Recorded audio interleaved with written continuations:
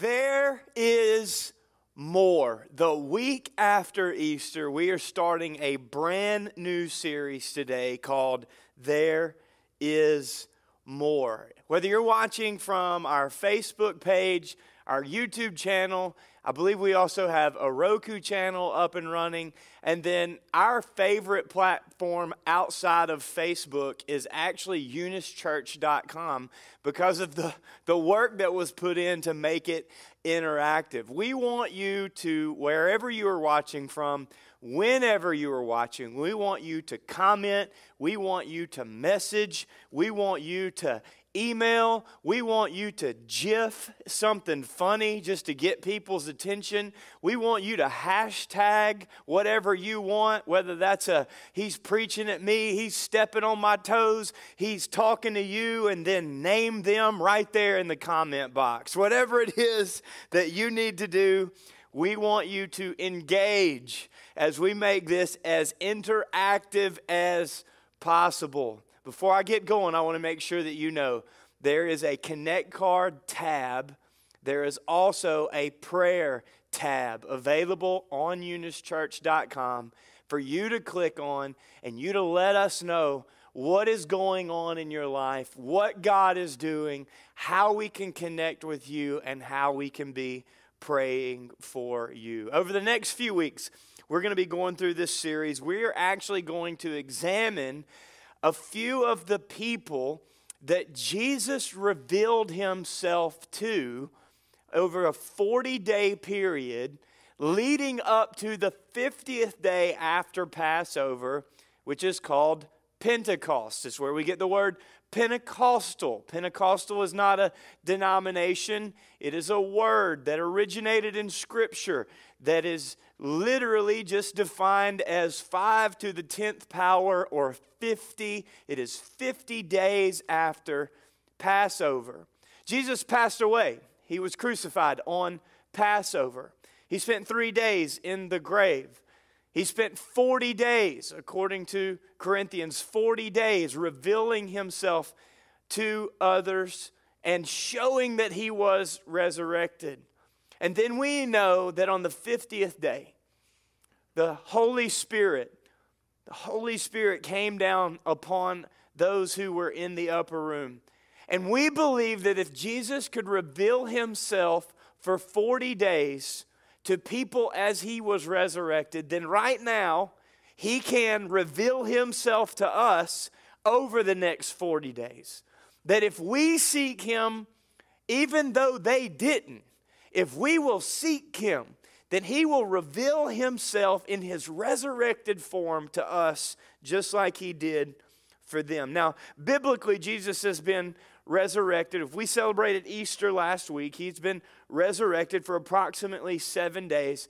But this morning, I really felt led to take us back to the cross.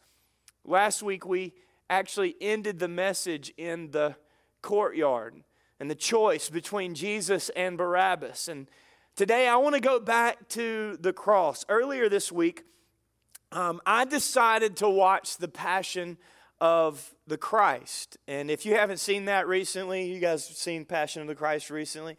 Yeah, recently or just like in your life? Recently? If you haven't seen it recently, you need to go back and watch like soon. And then what you need to do is you need to take like a young person that's never seen it and make them watch it with you. That's what I did.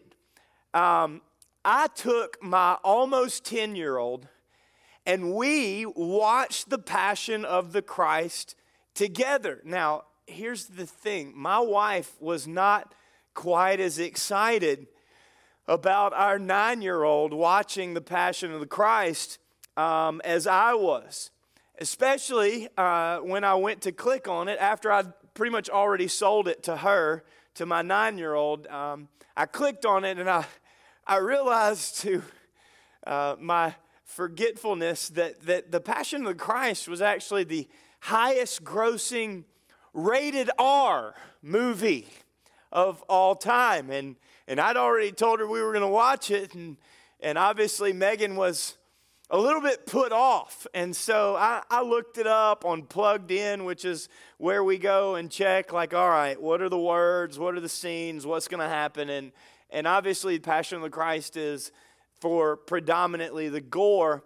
And I did what I told you not to do last week. You remember when Pilate's wife told him, she insinuated, she had this intuition that Pilate should not be involved with this man from Galilee, this Jesus from Galilee, and Pilate ignored his wife. Well, I decided to not take my own advice, and I essentially ignored my wife as well, even after I just preached on it. And Megan would even ask, like, one final time, babe, are you sure this is a good idea? And the husband, the man in me was like, well, yeah. I'm like, I've thought this out.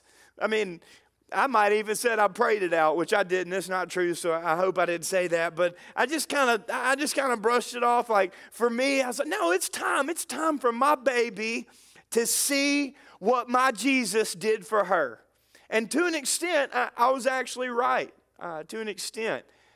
Well, there's a couple of problems. Problem A was this movie is well over 2 hours long, and I didn't start it until after 8:40 that night. It was about 8:40. For a 9-year-old, 8:40 feels cool until it's like 30 minutes later, and then all of a sudden it's not cool anymore. The problem B is the subtitles were a little too fast for me to read. They were too out loud. They were too fast for me to read it. Like, I have the ability to read the subtitles. They weren't too fast. They were too fast for me to read out loud. It's for real though. They were kind of fast for me too. Like, I kind of struggled, and so just feel better about yourself if you accepted the challenge of being able to read every word in the subtitles of the Passion of Christ. Then you can feel successful in your life today. If you didn't, then hey, congratulations. Neither can your preacher. Just feel better about where you are or not in life. They're too fast. They're too fast. Like, leave them up there a little bit longer. Was this speed reading? No, I'm trying to watch the movie and know what they're saying. I love the fact that it's in Aramaic. I just wish that they would leave the English up just a little bit longer. I know, turn on your closed captions. Thank you. All right, problem C. I forgot.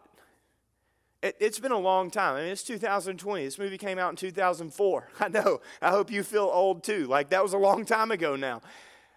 I forgot that Judas, not only did he sell Jesus for 30 pieces of silver, which I didn't forget that. Like, I'm biblically illiterate enough to forget that. But I did forget that in the movie, that he began to become tormented by little children whose faces did not remain as little children.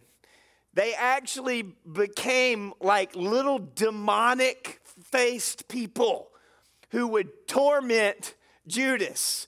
And so I'm watching this with my 9-year-old, close to 9:30 at night, and the faces of these little people are turning demonic, and Judas is screaming and running, and she started out in one chair, and before the movie was over with, she was over in my lap. She and I were in the same chair, and I was covering her eyes, and I was like, hey, that's what happens. Like, don't ever sell out Jesus. Like, I'm trying to use it as a teachable moment.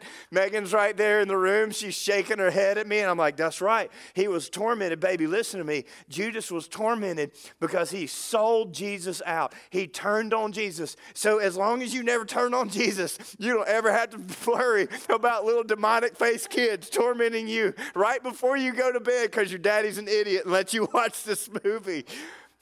My question today is, that's what it took for Adeline to get out of that one chair and come over and sit in my lap. And I just wonder, what does God have to show me for me to come and sit with him?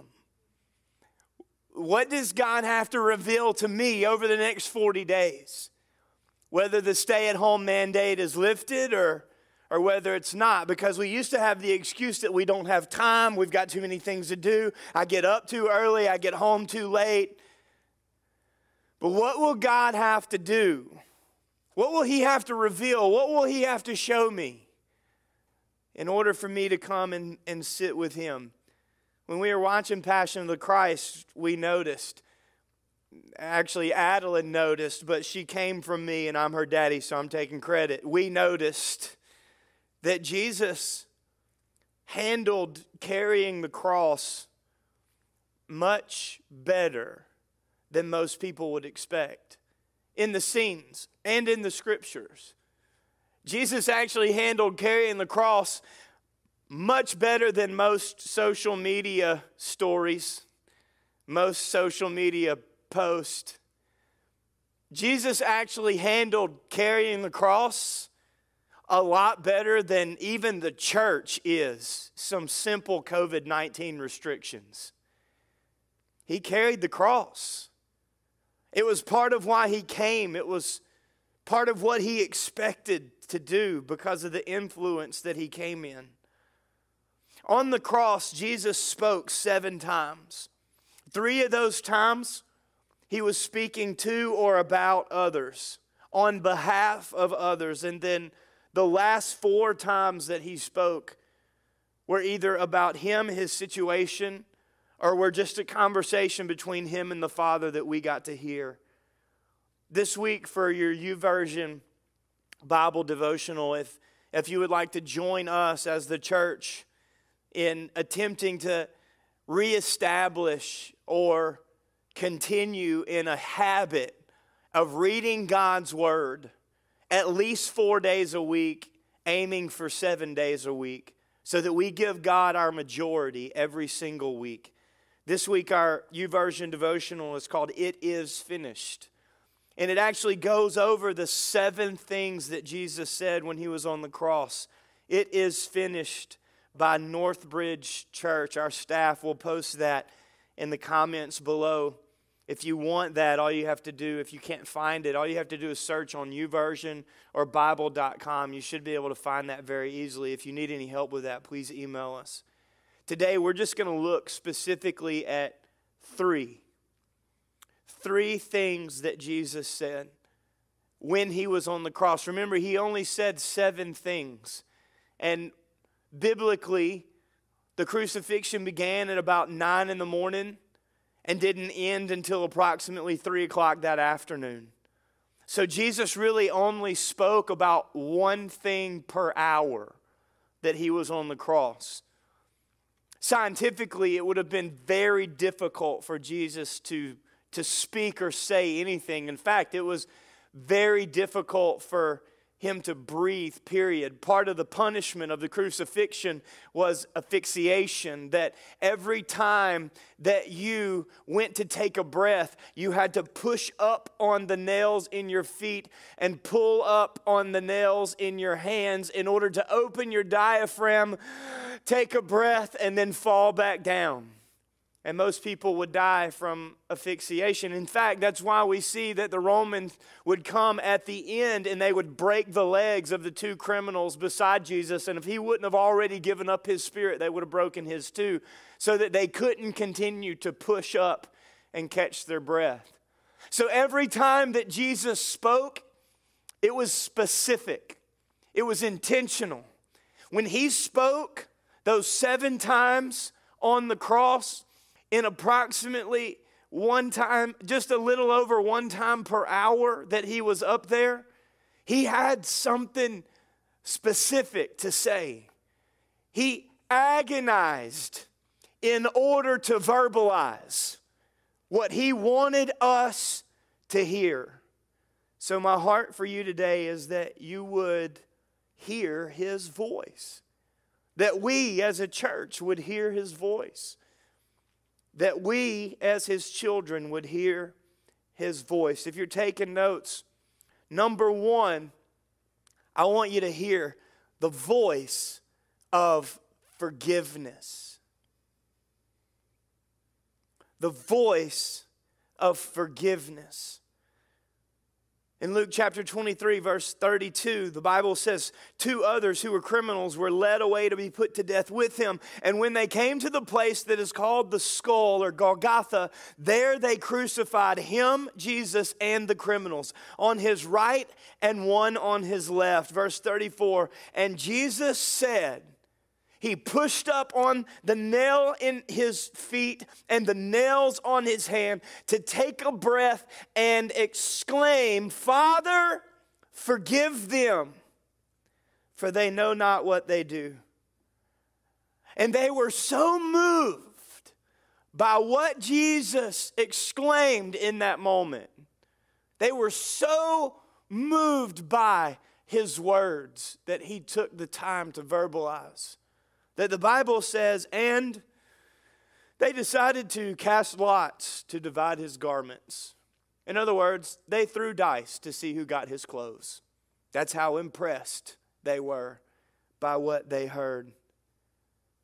Adeline asked me, as we were watching some of the scenes leading up to the crucifixion, the scourging and him carrying the cross, and some of the things that were happening to him as he was being mocked and the crown of thorns was placed on his head and he was being spit upon for our sin. She actually, it kind of got me a little bit, if I'm going to be totally honest. Like, I've had a couple of days now, so it's not going to, and the air's not turned on, so I shouldn't get watery eyes in here right now. But she actually asked me, why are they doing that?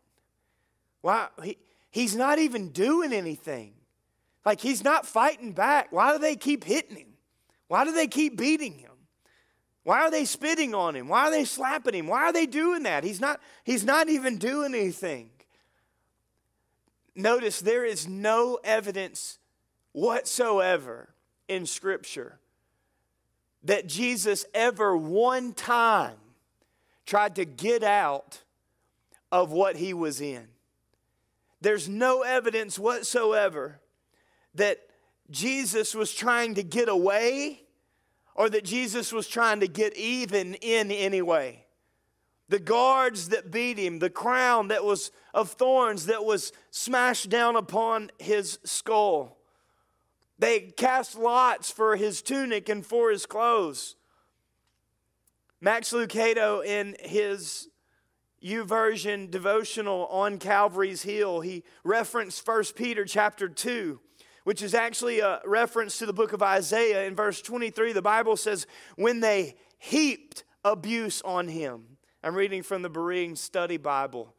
When they heaped abuse on him, he did not retaliate. He could have. When they came against him, he could have come right back.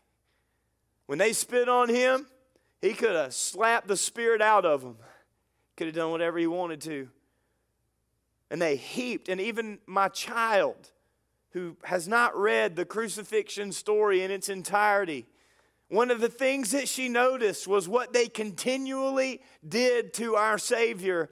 And yet, it's not impressive what they did to him, because they did that to a lot of people. What was impressive is how he didn't decide to respond, and then how he did.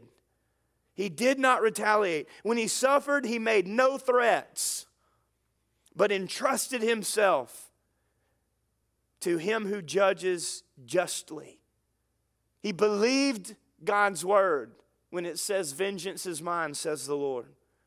Verse 24, he himself bore our sins in his body on the tree so that we might die to sin and live to righteousness, so that we could respond in the same manner. And by his stripes you are healed. Jesus left judgment to God. Max Lucado goes on. He writes it this way, and I expound just a little bit. But Jesus didn't seek revenge. He sought redemption. Jesus didn't demand an apology. He offered forgiveness. He would lighten it up a little bit. He didn't hire any bounty hunters. He didn't send out a posse. He didn't call his boys. He didn't retaliate or bite back or say anything back. He didn't stare down from the cross and holler, "You just wait, sucker." Give me 3 days, big dog. Give me, just wait, 70, you got 72 hours. I'm going to wipe that smirk off of your face. You better enjoy those clothes for the next 3 days, because I'm going to come out and snatch them off of you as soon as I come out. I mean, he could have done, the Bible said he could have called a legion of angels to escort him off of that cross. I mean, at no point did Jesus ever look down and hear somebody say something like, why don't you come up here and say that to my face? Invite him to crawl on up on the cross. He didn't say anything. No. What he did say was the exact opposite of what we would have expected him to say. When he finally spoke, he didn't offer a return to the offense. When he finally spoke, he actually spoke in their defense. He became the attorney for the accused, even though he was the victim. Can you imagine going into the court of law? You're the victim. You're the one who had been trespassed against. You are the one to whom the crime was committed. And yet that day, not only are you the victim, but you're the defense attorney. You are the attorney for the assailant. You're the victim and the defender. It's unbelievable in that moment that Jesus defended his executioners. And the first thing he said in response to everything that he had been through was, Father, I know you see, but forgive them, for they know not what they do. You hear the voice of forgiveness. The voice that called out from heaven. And then they were so moved by that forgiveness that they did what I've done before. Received the forgiveness. The burden is lifted. And then what did they do? They continued right on as if he had never even spoken. They just kept right on doing what they were doing before he ever offered the forgiveness. We've got to be careful that we don't hear the voice of forgiveness and become just like the Roman guards who decided to fight over the wrong things instead of be freed from the only one that did anything right. Number 2, we heard the voice of assurance. The voice of assurance. Luke 23:43 is where we see this phrase. But I want to paint the picture for you on the way up to this moment. What we have is those criminals on the right and on the left of Jesus, and Jesus is right there in the middle. And one of the criminals essentially blasphemes Jesus and mocks him right before he offers this day and this assurance. He says to him, hey, are you not the Christ? One of the criminals. Like, this is what he decided to use his breath on. Like, he reached up, opened his lungs, and took a deep breath. And the decision to speak was based on his desire to mock Jesus and to attempt to manipulate Jesus to get him down. Hey, aren't you the Christ? Why don't you save us and yourself? The other one was offended. And so he fights to get a breath, and he says back to the other criminal, essentially, what is wrong with you? Are you really mocking him right now? Do you not understand that we're under the same condemnation that he is? And you took your breath and that's what you chose to let come out of your mouth?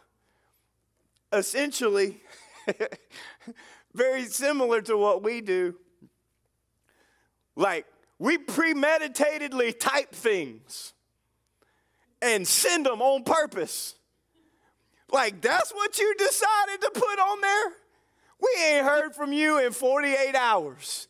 And you decided to post that of all the things. that you could have taken a deep breath, premeditated, and decided to say, that's what you chose? I want to be like the second thief on the cross that recognized that they were there because they deserved to be there. That they had fallen short of the glory that they surrounded. They had fallen short of the glory right in the middle of them. And because he recognized who Jesus was and who he wasn't, he did the exact opposite of the other criminal. When the other criminal criticized, this guy called out to Jesus. He said, Jesus, remember me when you come into your kingdom. And in verse 43, we see Jesus' response in the voice of assurance. Truly, I say to you, today you will be with me in paradise. I love this part of the story of Jesus' crucifixion because it shows me that it doesn't matter where you were this morning. That if you will call out to Jesus, truly call out. And listen to me, friend, don't you dare be one of those people that tries to live however they want to, just in the assurance that you may have a thief on the cross moment, because you are not guaranteed to have that thought or that moment. And you're playing roulette with your redemption. If you think that you're going to live however you want to and then come up to that moment and cry out right before you had to stand before him and give an account. That is not the heart behind this story. That is not what this guy did. This guy did just the opposite of that. This guy saw Jesus on the cross. He heard the story for the very first time, and he realized that it was for his sin that Jesus was hanging in the middle. And when he recognized who Jesus was and who he wasn't, he called out to him, please remember me for the sake of your kingdom. It was as if he had a moment to evaluate. And it was as if just like we have had some moments to evaluate our lifestyle, our life decisions. Come on, somebody, our spending habits. And we look and we go, you know what? I've been measuring what I've been doing to the wrong thing. And now I realize that it really wasn't measuring up where I wanted it to. And so I have an opportunity to make an adjustment. And it doesn't matter where I was this morning, when I call out to Jesus, I can begin to walk in the paradise that he purchased and created for me from the very beginning. Jesus was right in the middle of the two sinners. Right in the middle. I want you to notice he wasn't on the outside looking in, scoffing at those dirty, rotten sinners that deserve the cross. He also wasn't in the middle of them acting just like them. He wasn't either one of those. He was holiness, perfection, right in the middle of judgment, condemnation, and crucifixion. He put himself there on purpose. And his salvation was not subject to his circumstance. I'll never forget, I really was probably only about 8 or 9 years old. I had my little brother in a life jacket, Caleb. I didn't ask to tell this story, but it's okay because he was only 2, and I'm the guilty one in this story.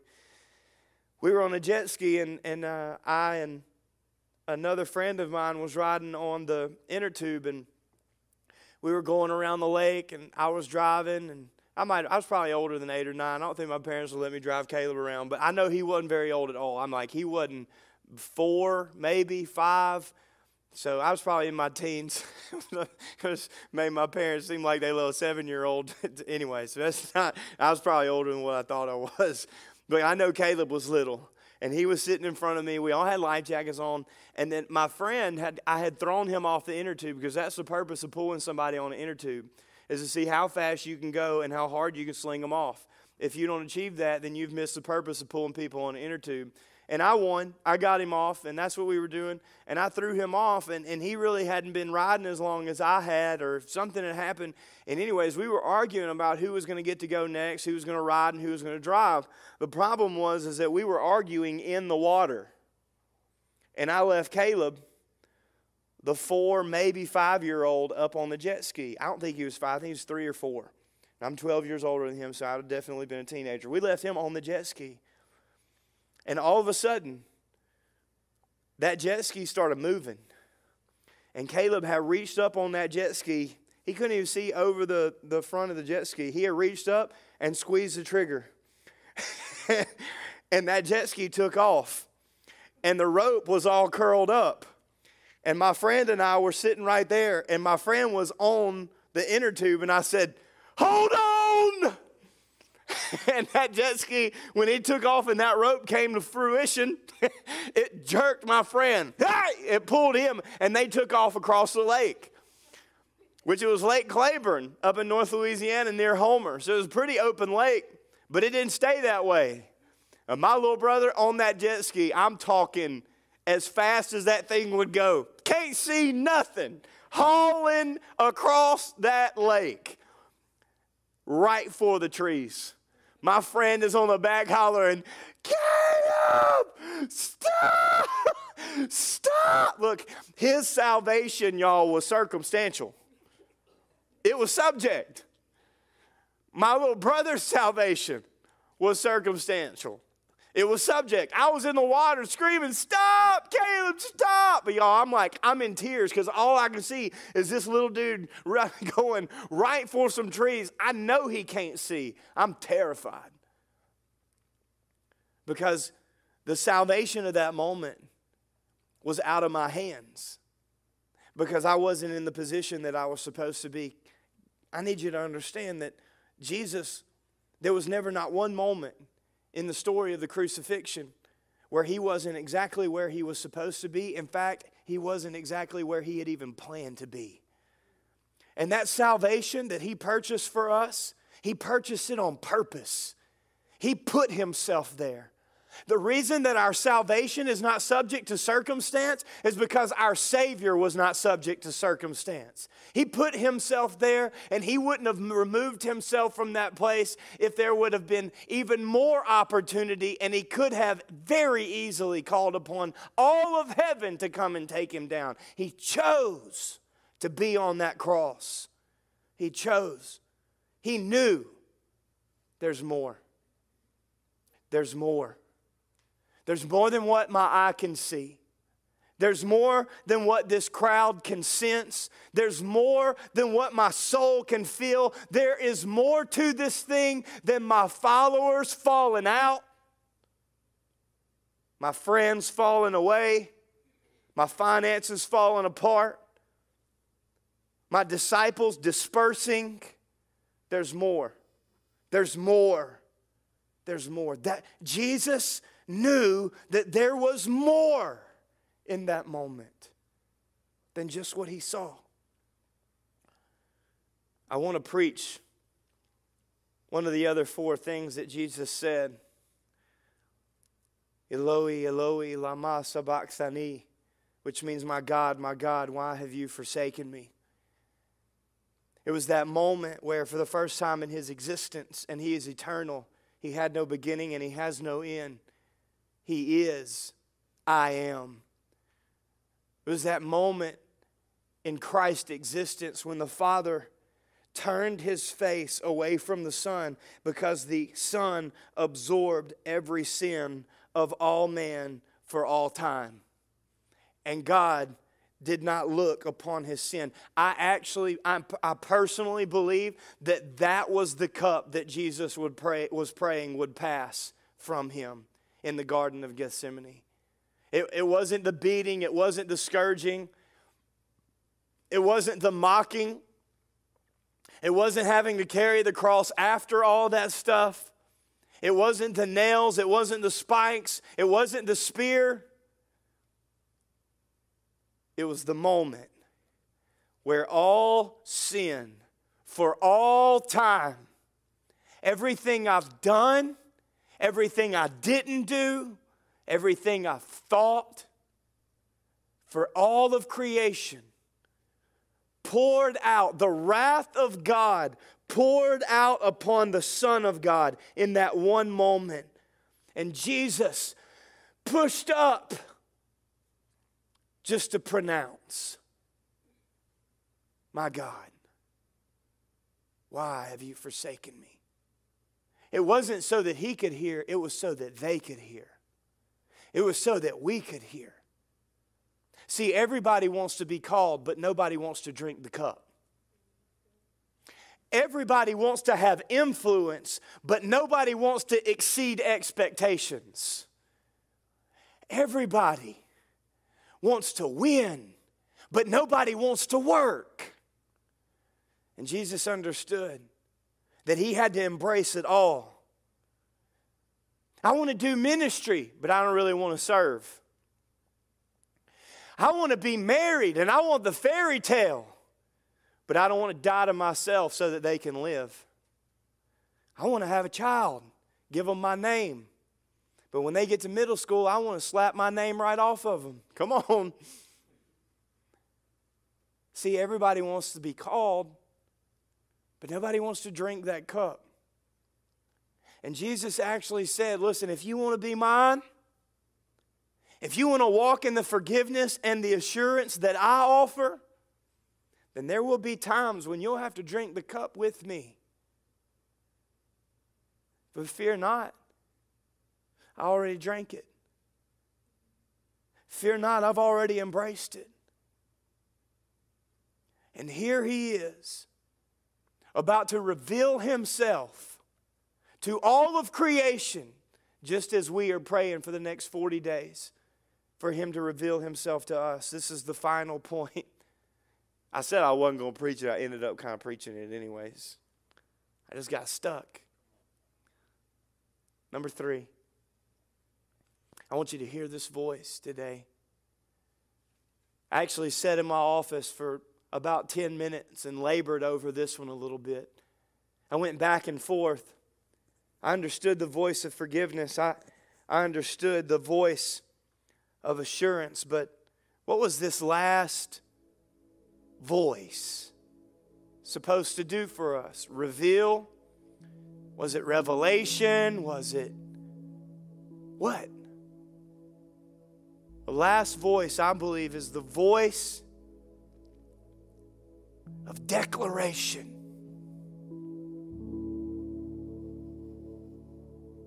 Luke records in verse 46 of chapter 23, English Standard Version, Jesus, calling out with a loud voice, said, Father, into your hands I commit my spirit.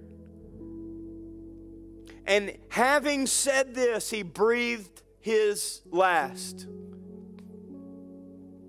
Mark would say it this way. He would say, and with a loud cry, this isn't in your notes, but trust me, it's in Mark chapter 15. With a loud cry, he would breathe his last breath. Matthew actually echoes and parallels Luke and Mark.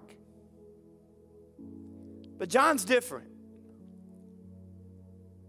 See, John was unlike any other disciple. John is biblically the only one that we know. Now, it's possible, not probable, it's possible he wasn't the only one. But outside of the women, and we believe there to be about 4 to 6 women, it's hard to tell how many women were at the cross because a lot of them were named Mary. It's a true story. We don't know which one. Like, we know Mary the mother, we know Mary Magdalene, we know another lady, and there was probably like at least 1 or 3 more Marys. And they were there. Like, we know the women were there, and we know John was there. See, John's intimacy with Jesus, I heard Robert Madu say it this way, John's intimacy with Jesus gives us insight about Jesus. If you want insight into who Jesus is, then you've got to have intimacy, investment with him. That's why we're doing these devotionals. That's why we're actually intentionally targeting the next 40 days to seek the scriptures, to spend time with God, to prepare for Pentecost. John was there. He was there at the foot of the cross. Jesus spoke to him. It was one of the 7 things that he said. He was there. He remembers something in that moment that nobody else remembered. He remembers some specific words of Jesus that only he records. It was more than just a committal of his own body, as Matthew or Luke recorded. It was more than just a cry, a loud cry, a shriek, like Mark and Matthew recorded. No. John recorded a declaration from Jesus. In John chapter 19, verse 30, we see Jesus declare, "It is finished."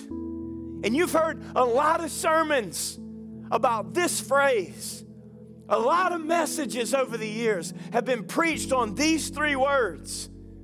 And I'm probably not going to tell you anything that you haven't already heard or somebody else hasn't already said, but I can't help but hold on to these 3 words as some people's lives are being stripped away from them because of the restrictions that are in place right now in this moment.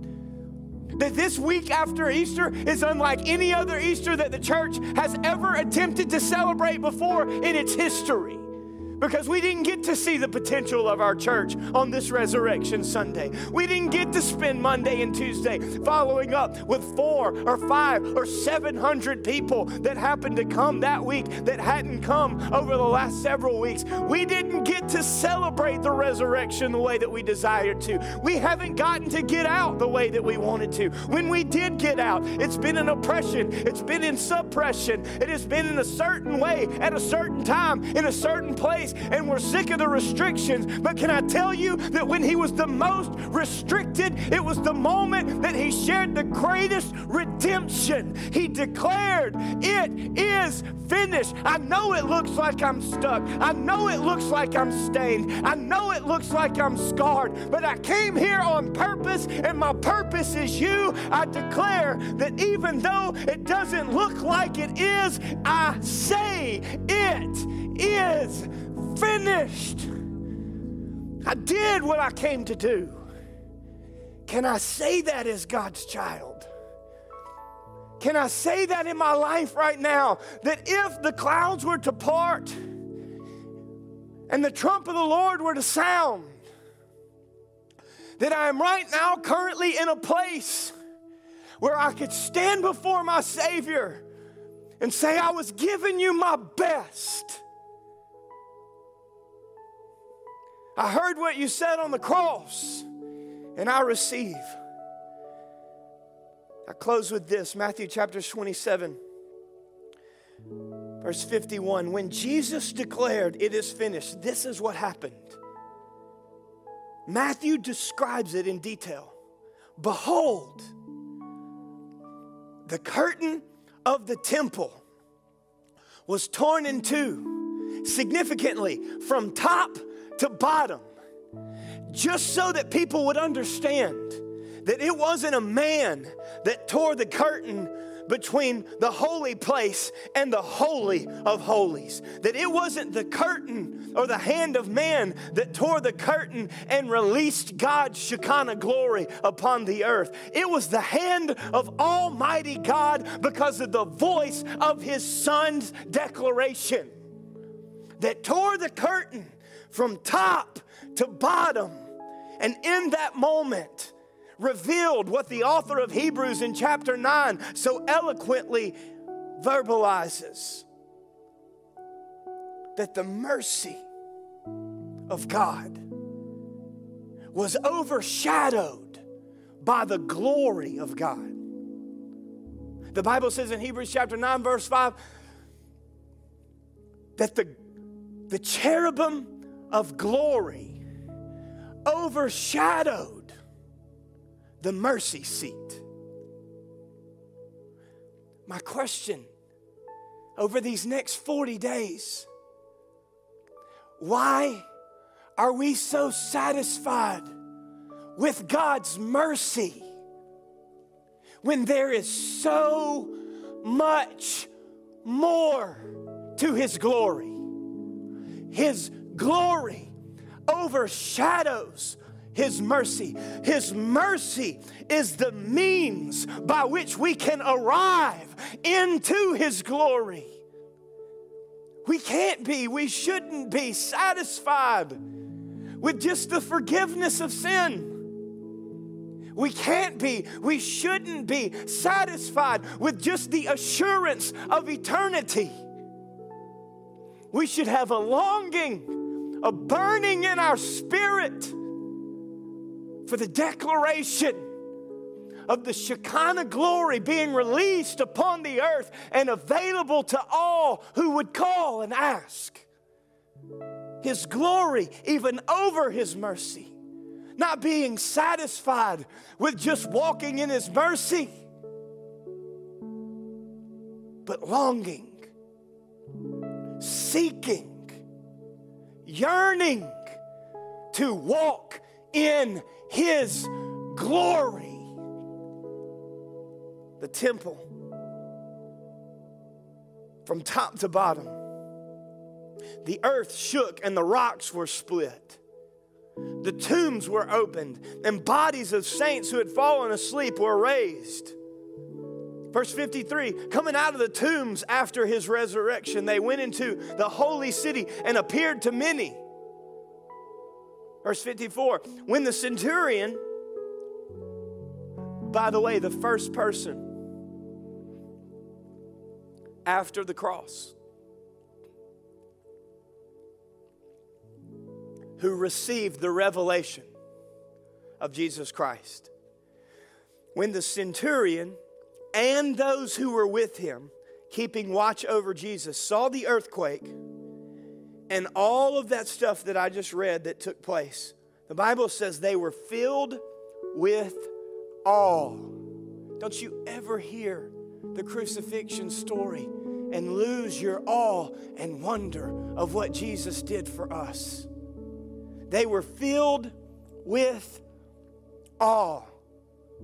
Luke actually says in chapter 23 that the centurion praised God, saying, Matthew writes, truly, this was the Son of God. The centurion soldier, over 100 other soldiers, recognized in that moment this was the Son of God.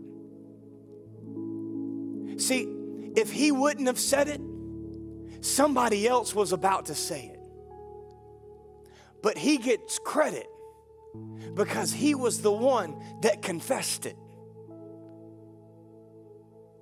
If he wouldn't have said it and nobody else would have said it, the rocks had already split open and they were ready to start crying out. But the centurion said it. He confessed, truly, this was the Son of God.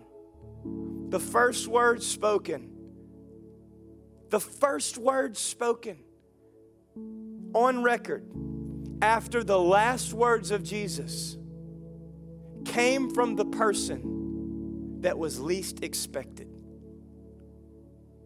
I don't know who you're praying for, but I'm telling you, Jesus declared the same thing over them that he declared over you.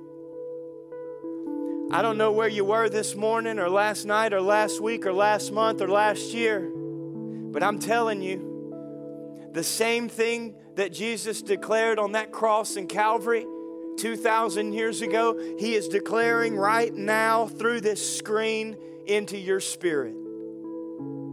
Father, forgive them. Walk with me in paradise. It is finished.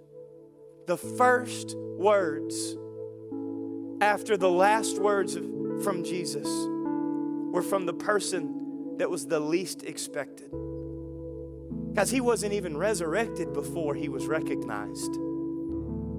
Like the resurrection was just a continuation of the proof. And we're going to go over that in the next few weeks.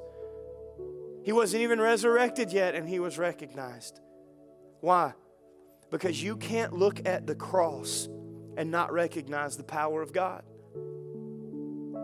You can't see the Lamb of God on the curse of the stake and not recognize the power of God to heal, to save, to deliver, to forgive, to assure, to declare.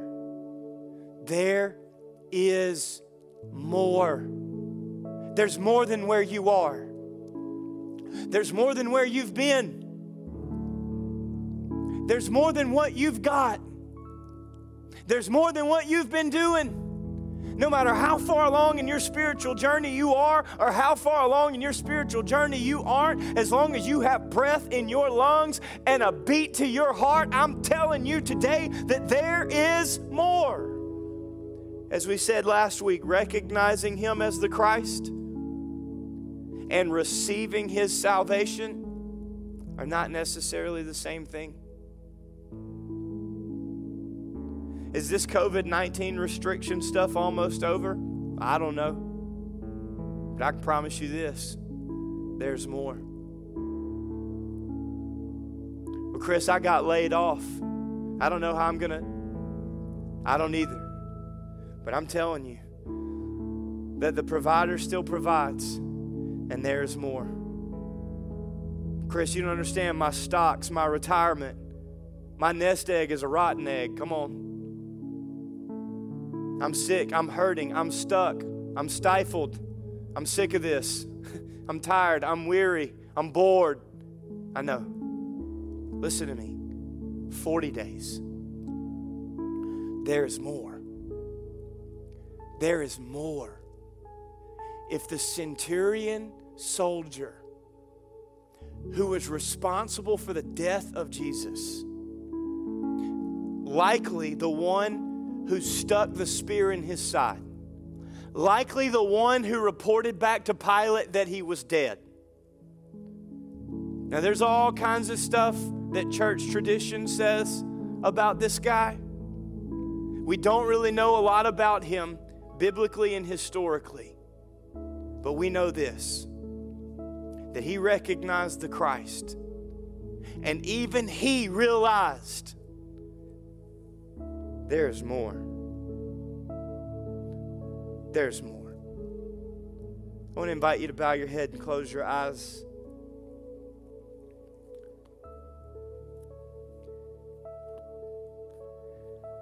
Jesus, we love you. Come on, pray your way into a moment with Him.